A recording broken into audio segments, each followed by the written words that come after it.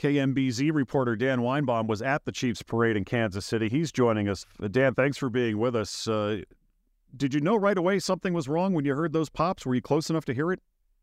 I had actually been to the parade earlier, and once all the buses and the players had passed by, I started walking out so that I could come to work. And when I first heard about it was when I was driving into the radio station, and everything had just popped off, if you will. You turned back, I assume, or did you keep heading back to the station to help out there?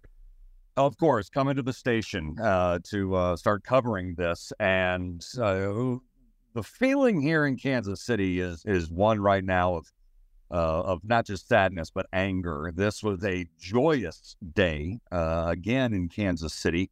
The parade, the rally, everything was going so well, and everyone's feelings were just high, and everyone was happy and smiling.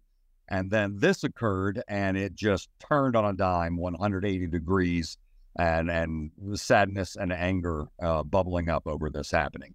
We understand it was near the end of the parade, near the end of the celebration?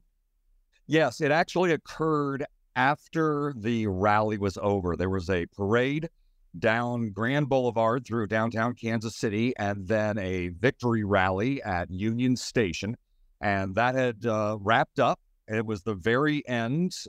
Everything official was over, and that's when the shooting occurred. You were there, you said early, Dan. What was the security setup like ahead of the parade? Did you have to go in through certain barricades or gates? Was there any sort of check-in, or could people just walk up on any street and join the fun?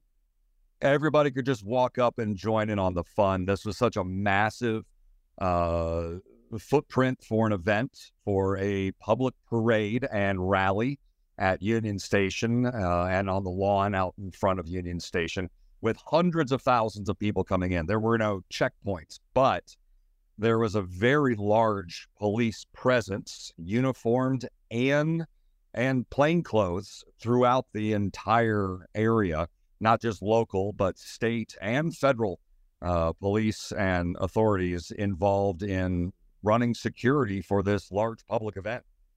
KMBZ reporter Dan Weinbaum in Kansas City. Thanks for the update, Dan. And the mayor and the police chief there in Kansas City said they had more than 800 law enforcement officers at this parade. Again, if you're just joining us, a shooting near the end of the Chiefs Super Bowl parade today. 1 person killed, 10 to 15 people injured. 2 people are in custody.